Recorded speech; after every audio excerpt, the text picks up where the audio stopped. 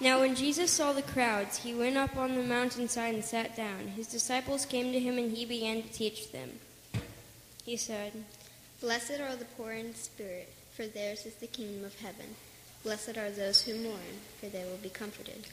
Blessed are the meek, for they will inherit the earth.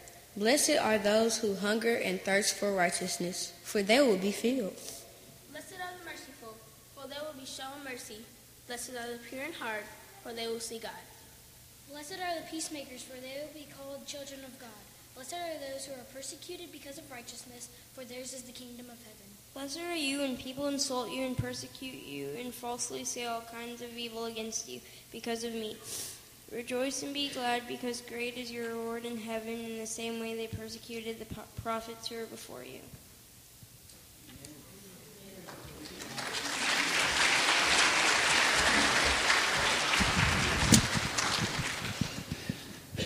Amen.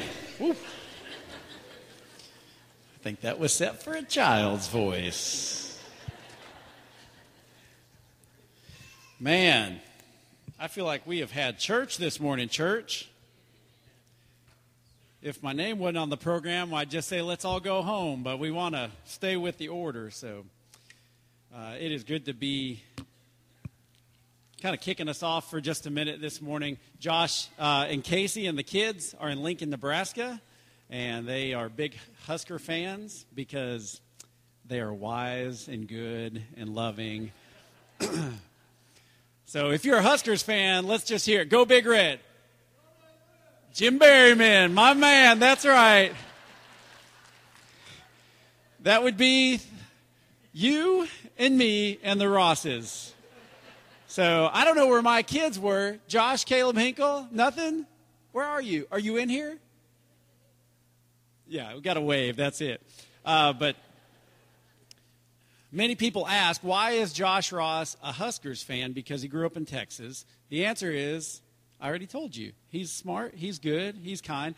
And he was an option quarterback in the mid-'90s when the Huskers were wreaking havoc on the rest of college football. Jim and I, we're native Nebraskans, so we love the Huskers. But they got a chance to go up and go to a football game, and they actually got on the practice field. And I'm sure we'll hear this from the pulpit. And, Josh, if you're watching, I'm sure you'll tell this story several times. But Truett actually got to go in the middle of the entire team and do the 1, 2, 3 Huskers at the end of practice and break the huddle. So I'm sure they are Husker fans for life. So I'm here this morning. My name's Jim. If this is your first time with us, I'm one of the youth ministers along with Fawn. And I really do feel like we've had church. This is the best seat in the house. I don't sit up here a whole lot, but the singing is just overwhelming. And the words, the messages that we are singing about, if you're listening to anything we're singing, your heart's just got to be full. It's got to be confident. And so I'm excited to share a couple thoughts from Matthew 5 this morning. Before I do, I want to pray. 2 things specifically. One of my students came up to me this morning and asked that we would pray for a football player at his school named Sammy. He goes to Fayette Ware, and his nickname is End Zone. And he rolled his car this weekend, I believe, and he's in the hospital. And he asked that we would pray for him in our worship service this morning. So I want to honor that. And also, we want to just say a special blessing and prayer for the Tidwell family. They're right over here. Beautiful family. Jody and Jamie. I don't see Jody here this morning. And you're missing a kid, so he's probably with a kid. Maggie and Emmy and Max, they are moving to Florida. Jamie works at St. Jude, and she's taking a similar role at a children's hospital in St. Petersburg. And this is our last Sunday with you guys. And the Tidwells have been part of our family here for just over a year, but it seems like I can't even remember pre-Tidwell time. So we love you guys, and you will be very missed. So let's bow. Let's pray for this family, for Sammy. God, thanks for caring deeply about our lives, caring deeply about this world. Thank you, God, that you weave different people in and sometimes out of our lives at different times, but they're always right on your time. And God, we believe that you are orchestrating things in this world that we can't fully understand or comprehend this side of heaven, but we believe in faith that you are up to something. And God, when we come and we see situations like a young man sitting in hospital. We don't fully understand how your plan is at work, but we believe that it is. God, when our hearts break because good friends move, we are sad, but we believe that you are on the move and that your story ends well. And so, God, we lift up Sammy and his family and his teammates, and we pray for healing and recovery. And we pray for the Tidwells, for Jody and Jamie to find community that will keep them pointed at you and pointing at you as they move to Florida at the end of this week. God, I pray that over the next few minutes that whatever is said and whatever is heard, that it would all honor you. It's in the name of Jesus we pray. Amen. So I want to show you a few pictures and just ask you, what do you see? So here's the first picture. Is that a duck? Or is that a rabbit?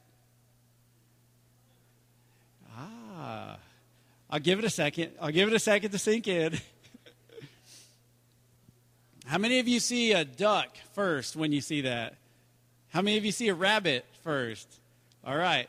Next picture, and you may have seen these. In this picture, do you see a young woman or do you see an old woman with a very large nose? Wait for it. Wait for it. There's always someone on your row who you have to say, no, see? Look over on that side. So I'm just waiting for it to work its way through there. There we go. I see the fingers pointing. That's good. Okay, last picture. What do you see? Do you see a beautiful face of a woman, or do you see a silhouette of a man playing a horn?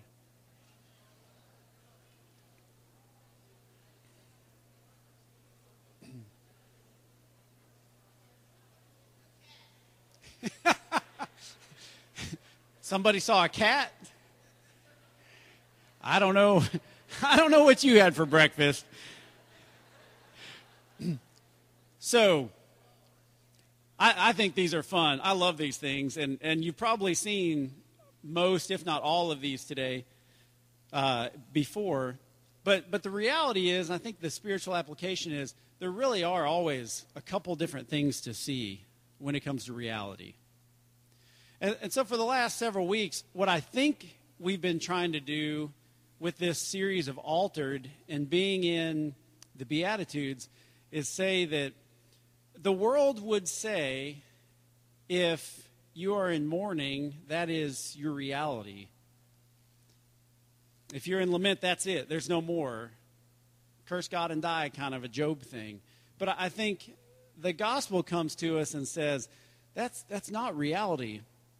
There is comfort. You will be comforted in spite of the fact that you're mourning, in spite of the fact that you're poor in spirit. You will have access. You do have access to the kingdom of God, even if you're coming at God from your lowest of lows and nothing to really offer. There's always two ways of seeing things. Some of you last night probably saw a college football game, and if you rooted for a certain team and saw a certain quarterback throw a certain incredible touchdown pass of about 50-odd yards, you were thrilled, and you saw lots of people dressed in orange with their mouths gaping open, right? Tennessee fans were weeping. They were weeping. But did Josh Dobbs see that as a moment to cry? Of course not. The Tennessee quarterback knew, or at least saw an opportunity for some late game heroics, and he throws this Hail Mary and this incredible catch at the end of the game, and two people could have been sitting next to each other, a Tennessee and a Georgia fan, but I think they probably saw very different realities in what was going on, right? I'm not a Vols fan, but even I enjoyed that play. That was pretty incredible. So wherever we come to a point in life, to a situation in life, to an experience in life, there's two things to see. And Jesus makes all the difference about what we see there. See, I believe the difference Jesus makes is he gives us a belief that God is at work, that we are part of the plan, and that there's more to reality than what meets the eye. and that changes everything. And so when we talk about the Beatitudes, the idea of the Beatitudes is that those who have access to his kingdom are forever altered. And as we move on from the Beatitudes this morning, just for a minute into talking about a global God, these people who we see in the Beatitudes that have access to the kingdom, they become salt in a tasteless world and light in a world in which people cannot see. These people that are kingdom people, they're different. And when they see the stuff of the world lifted up, instead of retreating in fear, they move forward in confidence and faith. This is what Matthew writes. Let's look together Matthew 5:13 through 16. Right after the Beatitudes, coming out of this, Jesus says, "You are the salt of the earth. But if the salt loses its saltiness, how can it be made salty again? It is no longer good for anything except to be thrown out and trampled by men. You are the light of the world. A city on a hill cannot be hidden. Neither do people light a lamp and put it under a bowl. Instead, they put it on its stand, and it gives light to everyone in the house. In the same way, let your light shine before men, that they may see your good deeds and praise your Father in heaven." Salt is a good thing. If you've ever eaten food without salt, just a little pinch makes all the difference in the world. One of the most tasteless meals I've ever had, I've had it 3 times, and it comes in this place called Hut, Harding University at Dakota, and they've set up this mission simulation kind of environment so that if you're going to go and you're going to go serve overseas or even domestically, there's kind of an Appalachian environment, there's a Haitian environment, there's an African environment, there's a Latin American environment, there's a refugee environment. It's an incredible experience, and we take our students on it every 4 years. We used to do it more often than that, but we can't get them to go more than once because it's not fun, but it's really a great learning experience. And one of the things we do is we barter for food, and we go out and we work, and we try to buy our own food. And so usually this family, last time I went, I was in a family of 5 people, myself, another adult, and 3 students. And we were in a Haitian slum built into the rocks of the cliffside in Arkansas, outside Searcy. And for the 5 of us, we had 2 small red potatoes, and we had an ear of corn, and we had a pot and water. And that was it. And I remember thinking, if I could just have the tiniest pinch of salt, this meal would go from just something that provides nutrition but has no taste and you can't enjoy to really being something that could be pretty tasty. Just a little tiny bit of salt. And I feel like as believers, as Christians, so much of our lives tends to just kind of lose saltiness, and there's a blandness to being a Christian. There's a blandness to being a disciple. And I think Jesus would say that is not what it's about. And it just takes a little bit of salt, a little bit of light. What's the darkest place you've ever been? Have any of you ever been in a cave? When my son Josh was 10 years old, his grandfather took him on a 10-year-old trip, and they went up to the caves in Kentucky. And if you've ever been in one of those cave tours and they turn the lights off, there is no light at all. And it takes the teeniest, tiniest little bit of light to completely change your experience and to chase away the fear that's in the darkness of that cave. That's the imagery that Jesus chose to give, to say that those of us who have access to the kingdom of heaven, those of us who believe that there's 2 sides to every story, those of us who believe that Jesus makes a difference in how we see the world, we're the ones that add the salt. We're the ones that bring the light. And all these things in the Beatitudes, this access to the kingdom, becoming children of God and having the kingdom of heaven in us and access to it, it changes who we are and how we see the world. There's one man that I think really epitomizes what it means to be salt and light, and we're about to hear a video interview with him. His name's Dr. Kent Brantley. He was the 2014 Time Magazine Person of the Year. Kent battled Ebola. He was one of 2 doctors treating patients in Liberia for the Ebola virus. Many of you may know that he contracted the virus. He had it, I believe, for 10 days in Liberia, 20 days in the States, but he had a full recovery. At the time that he contracted Ebola, he had not met, and he had been treating patients for 4 or 5 months. He had not seen a patient survive this virus. But he survived. And he's an Abilene Christian graduate. He and Josh have a connection. And so I think Josh thought this was a great opportunity for him to talk to Kent and just ask how the Beatitudes and this walking with Jesus help form somebody who can be salt and be light. It's about a 10-minute interview, so let's watch this video together.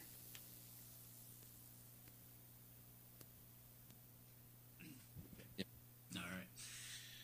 Hey, Sycamore View. So excited to have my buddy Kent Brantley join me today, join us.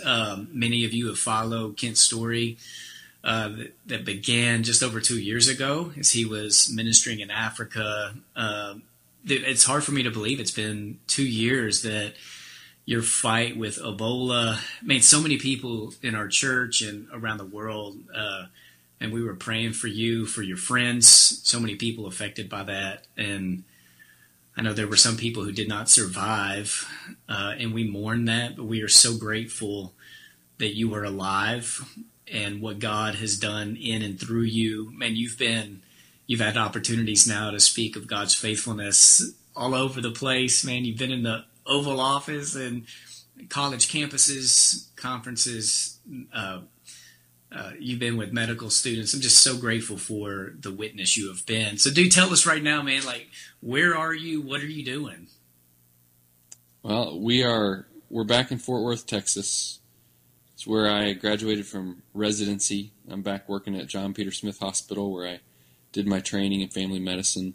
But Josh, you said my story started 2 years ago, but you know that my story started long before 2 years ago. Oh, yeah. Started long before we met back at ACU. Right.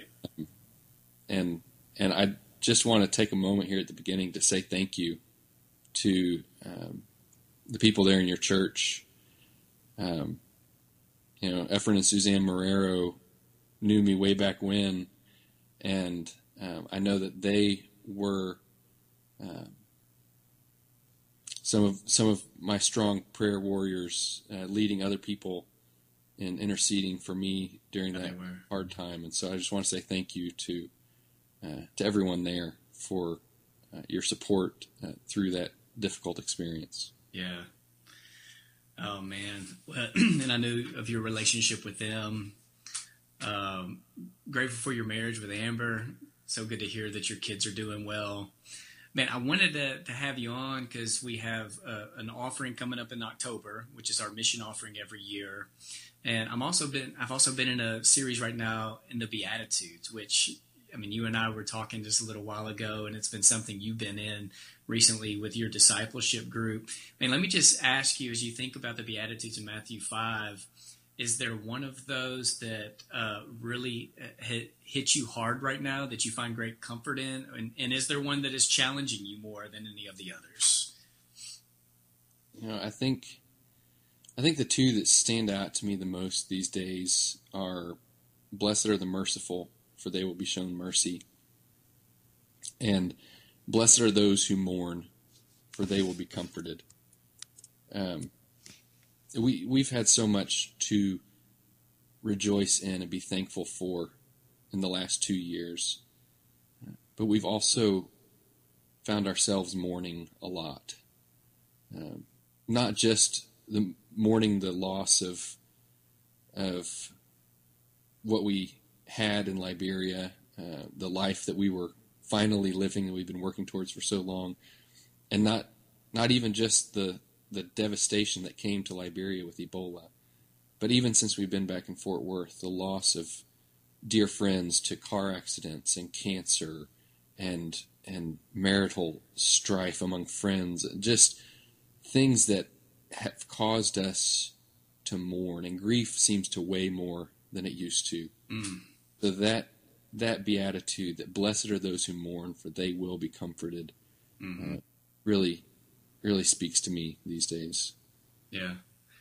Is there one that challenges you more than the others right now? Probably, blessed are those who hunger and thirst for righteousness, for they will be filled. Yeah. I find myself wanting to hunger and thirst for righteousness more than I do. And so that is a challenge to me. Yeah. Well, man, what I'm wanting to do, and what we're going to do in the sermon flow in the coming weeks, is we're finishing the Beatitudes, which end with "Blessed are those who are persecuted for the sake of righteousness, for theirs is the kingdom of heaven." And a lot of times when we study the Beatitudes, that's where it ends, because we do a study on the Beatitudes and then we go and we study something else. But Jesus immediately goes from the Beatitudes to "You are the salt of the earth and you are the light of the world," as if to say, like, when we live into the Beatitudes and receive the blessings for what they are, it does something to us, but it also prepares us to be a certain kind of people in the world. And for Jesus to be the salt of the earth and the light of the world in that culture, I mean, it took sacrifice, it took risk, it took adventure. I want you to speak into risk for us just for a moment, like risky faith. And I just want will you take just a moment and talk to us about what was risky faith like for you pre-Ebola and post-Ebola?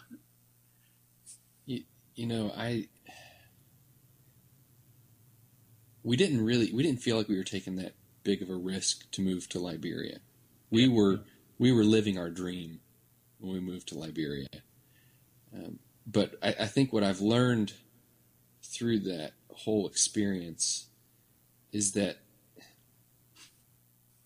faith, living a life of faith, seeking to be faithful to Christ and follow Him faithfully, it doesn't make you safe. It doesn't protect you from risk. And sometimes it puts you in a place that seems dangerous. Mm. There's an old saying that if you've heard it back when I first heard it, back in college, it almost has become cliche by now, but for some people it's fresh and new, and that is that there's no safer place to be than right in the middle of God's will. Right. And it may sound cliche or like something that you buy on a poster, but I think there's theologic truth to that when you are following God, your faith does not make you safe as in protect you from physical risk or danger, but there is no danger in this world that it's not worth following God through. Yeah. And He doesn't promise us an easy outcome in the here and now, but He does promise that He will be faithful. Mm. And so I think when we start thinking about risk and security and providing for our own security, we've got to remember that God doesn't call us to be safe. He calls us to be faithful. Mm-hmm. That's one of my favorite lines from one of my favorite books, The Lion, the Witch, and the Wardrobe, when they're talking about Aslan the lion, who is the character of Christ. Yeah. And the character says, one of the girls says, is he safe? And another character answers and says, safe? Who said anything about safe? Of course he's not safe, but he's good. Yes. It's one of my favorite lines of that movie too, man. Yeah. And I think God started teaching me it seems like maybe 15 years ago, that in the presence of God, it can both be like the safest place you could ever be, and it can be the most dangerous place you could ever be. Safe within the will of God, but yet when you are there and God begins to give you a vision for what He wants of you, it can be almost anything but those, but the kind of how we think about security. Yeah. Yeah. Dude, let me ask you, I got your book right here, Called for Life. All right. So you and Amber, this was released, I guess, last summer. Man, I read that book in one setting. I couldn't put it down. I was actually on a flight coming back from Colorado Springs where I got the book. Read it in one setting. Oh, dude, there were parts I lost it, man. Like people on the plane were looking at me like, somebody needs to help that dude over there. What's wrong? And, the parts that really got me, I mean, it's a raw book. Like it's raw. It's a detailed description, but the parts of some of the stories about Amber and your kids. But let me ask you just for a moment. It's the title of the book is Called for Life. The title of the book is not Called to Africa or Called to a specific mission. It's Called for Life. So there was a calling on your life. And you mentioned a minute ago, and I love that you didn't feel like it was some big risk to go to Liberia. It was your dream. Like that's what you guys wanted to do. The title of the book really grabbed me as I've been thinking about this conversation. And how do you and Amber see that calling playing out in your life now? When we chose that title, it was a decision made in conjunction with our publisher, and I think it was one that we kind of mentioned, and they grabbed it and wouldn't hear any other options. And after we kind of sat on it for a while, we thought this could be a dangerous title for a book. Mm. Because 2 years from now, somebody could be asking us, so you were called for life. What are you doing now? Why aren't you back in Africa? But I think you hit on the heart of it, that we are called for life, as in our lives belong to Christ. We've given them to him. They are his. And no matter where we are, we have to seek to be faithful to that calling. Mm-hmm. So, there are days that I want nothing more than to be back in sub-Saharan Africa, a little bush hospital taking care of sick people. But right now we're on the south side of Fort Worth, and I work in a county hospital taking care of sick people. Yeah. And we're seeking to be faithful to God in our current circumstances, to be present where we are, to be salt and light, mm-hmm. Right where we are for now. Yeah. Man, that's beautiful. And dude, I know we're all rooting for you, and where we are in our context, we want to live into that faithfulness as well. I think it was Don McLaughlin. I once heard a sermon he did where he said, sometimes we wrestle with the question of what is God's will for my life? And it's not a bad question, but the first question you need to wrestle with is what is God's will? And God's will is a life of faithfulness and surrender and sacrifice and adventure. So before you can get to like the specific, like what does God want of me today? It's, what does God want? Like, what does God want in my heart? But, hey, man, let me just put you on the spot real quick. Just a last word. How would you just challenge the church, speak a word of either blessing or a word of encouragement, a convicting word? What would you speak to the church today? I think when I have a chance to say a word to people, my message is the same as I've been preaching for the last 2 years at least. That is, we must, especially we as the church, as the body of Christ, we must choose compassion and faithfulness over fear. Wow. We cannot let fear choose us to make unfaithful decisions. And we just have to trust that when we act out of compassion for the vulnerable among us and around us, that God will be faithful to his promises to provide us everything we need to be faithful to him. Wow. Man, that's a good word to end on. It reminds me of, in 1 John, it says perfect love drives out fear. If we're not careful, we allow fear to drive out perfect love. Yeah. So thanks for speaking that word. Man, I think the world of you. I love you. I love your family. And, man, we pray blessings over you guys today. So thanks for hanging out for a few minutes.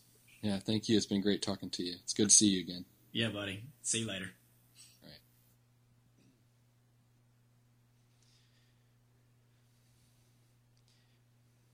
If you are one of our men or women that's receiving people for prayer, we're going to offer an invitation in just a minute. You can go ahead and start making your way to your prayer positions.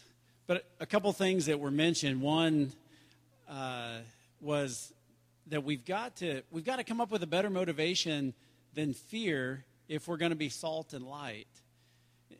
I think maybe as distinguishing as any other characteristic salt and light has is salt and light are people that base their decisions on faith, not fear. And let's be honest, we're scared, aren't we? I mean, just look around. Listen to advertisements on the TV or on the radio or on the internet today.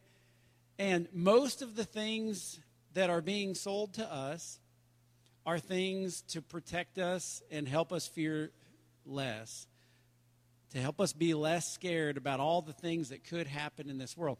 And I don't want to pretend like bad things don't happen all the time and that we don't have to be wise and we don't have to be reasonable.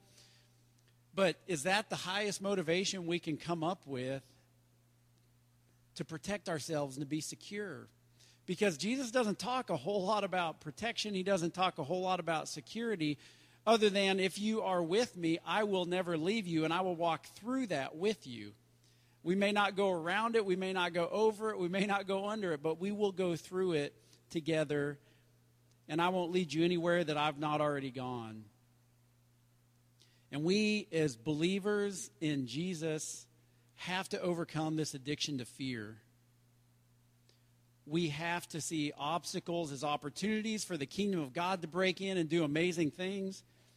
We have to be people who focus on the promise and not the pain, who focus on the promise and not the problem. We have to be the people where Jesus makes a difference. When we see two pictures and the world says, that's reality, we say that is not reality. The reality is what is to come, and we're going to do everything within our midst and let the Holy Spirit empower us to bring heaven to earth, little bits at a time, little pieces at a time, little places at a time, little relationships at a time. And when the kingdom breaks in, we know it, and we're making decisions out of faithfulness, not out of fear. One thing Kent talked about was in regard to his book, Called for Life, that all of us have this calling in life, and there's a big calling, right? The calling to be faithful, to surrender our lives, to follow Jesus. But then there's also kind of a little calling, maybe a lowercase C instead of an uppercase C. And your calling isn't the same as my calling in the lowercase c. And so this morning, my question is, what's keeping you from following your lowercase calling? Because I have no doubt, everybody in this room, myself included, there's some stuff, there's some calling on our lives that the Spirit has placed on our hearts and put in our minds. And we know it's something we're supposed to walk through. We know it's a relationship we're supposed to engage in or re-engage in or forgive. Or there's some hardness of heart that's within us. And we know that what's keeping us back is fear. Because we are so scared of what might happen if we say yes to that. And so I don't know what that is. Like I said, we all have a big call, but we all have a little call. And if there's fear that is stopping you from stepping into something new and fresh, I just want to say, whether it's right there where you sit this morning or whether you go to one of our men or women or couples and have someone pray with you and over you, we have to overcome this addiction to fear and start becoming addicted to faith. Start becoming addicted to saying yes when Jesus calls, and instead of retreating in fear, marching forward in faith.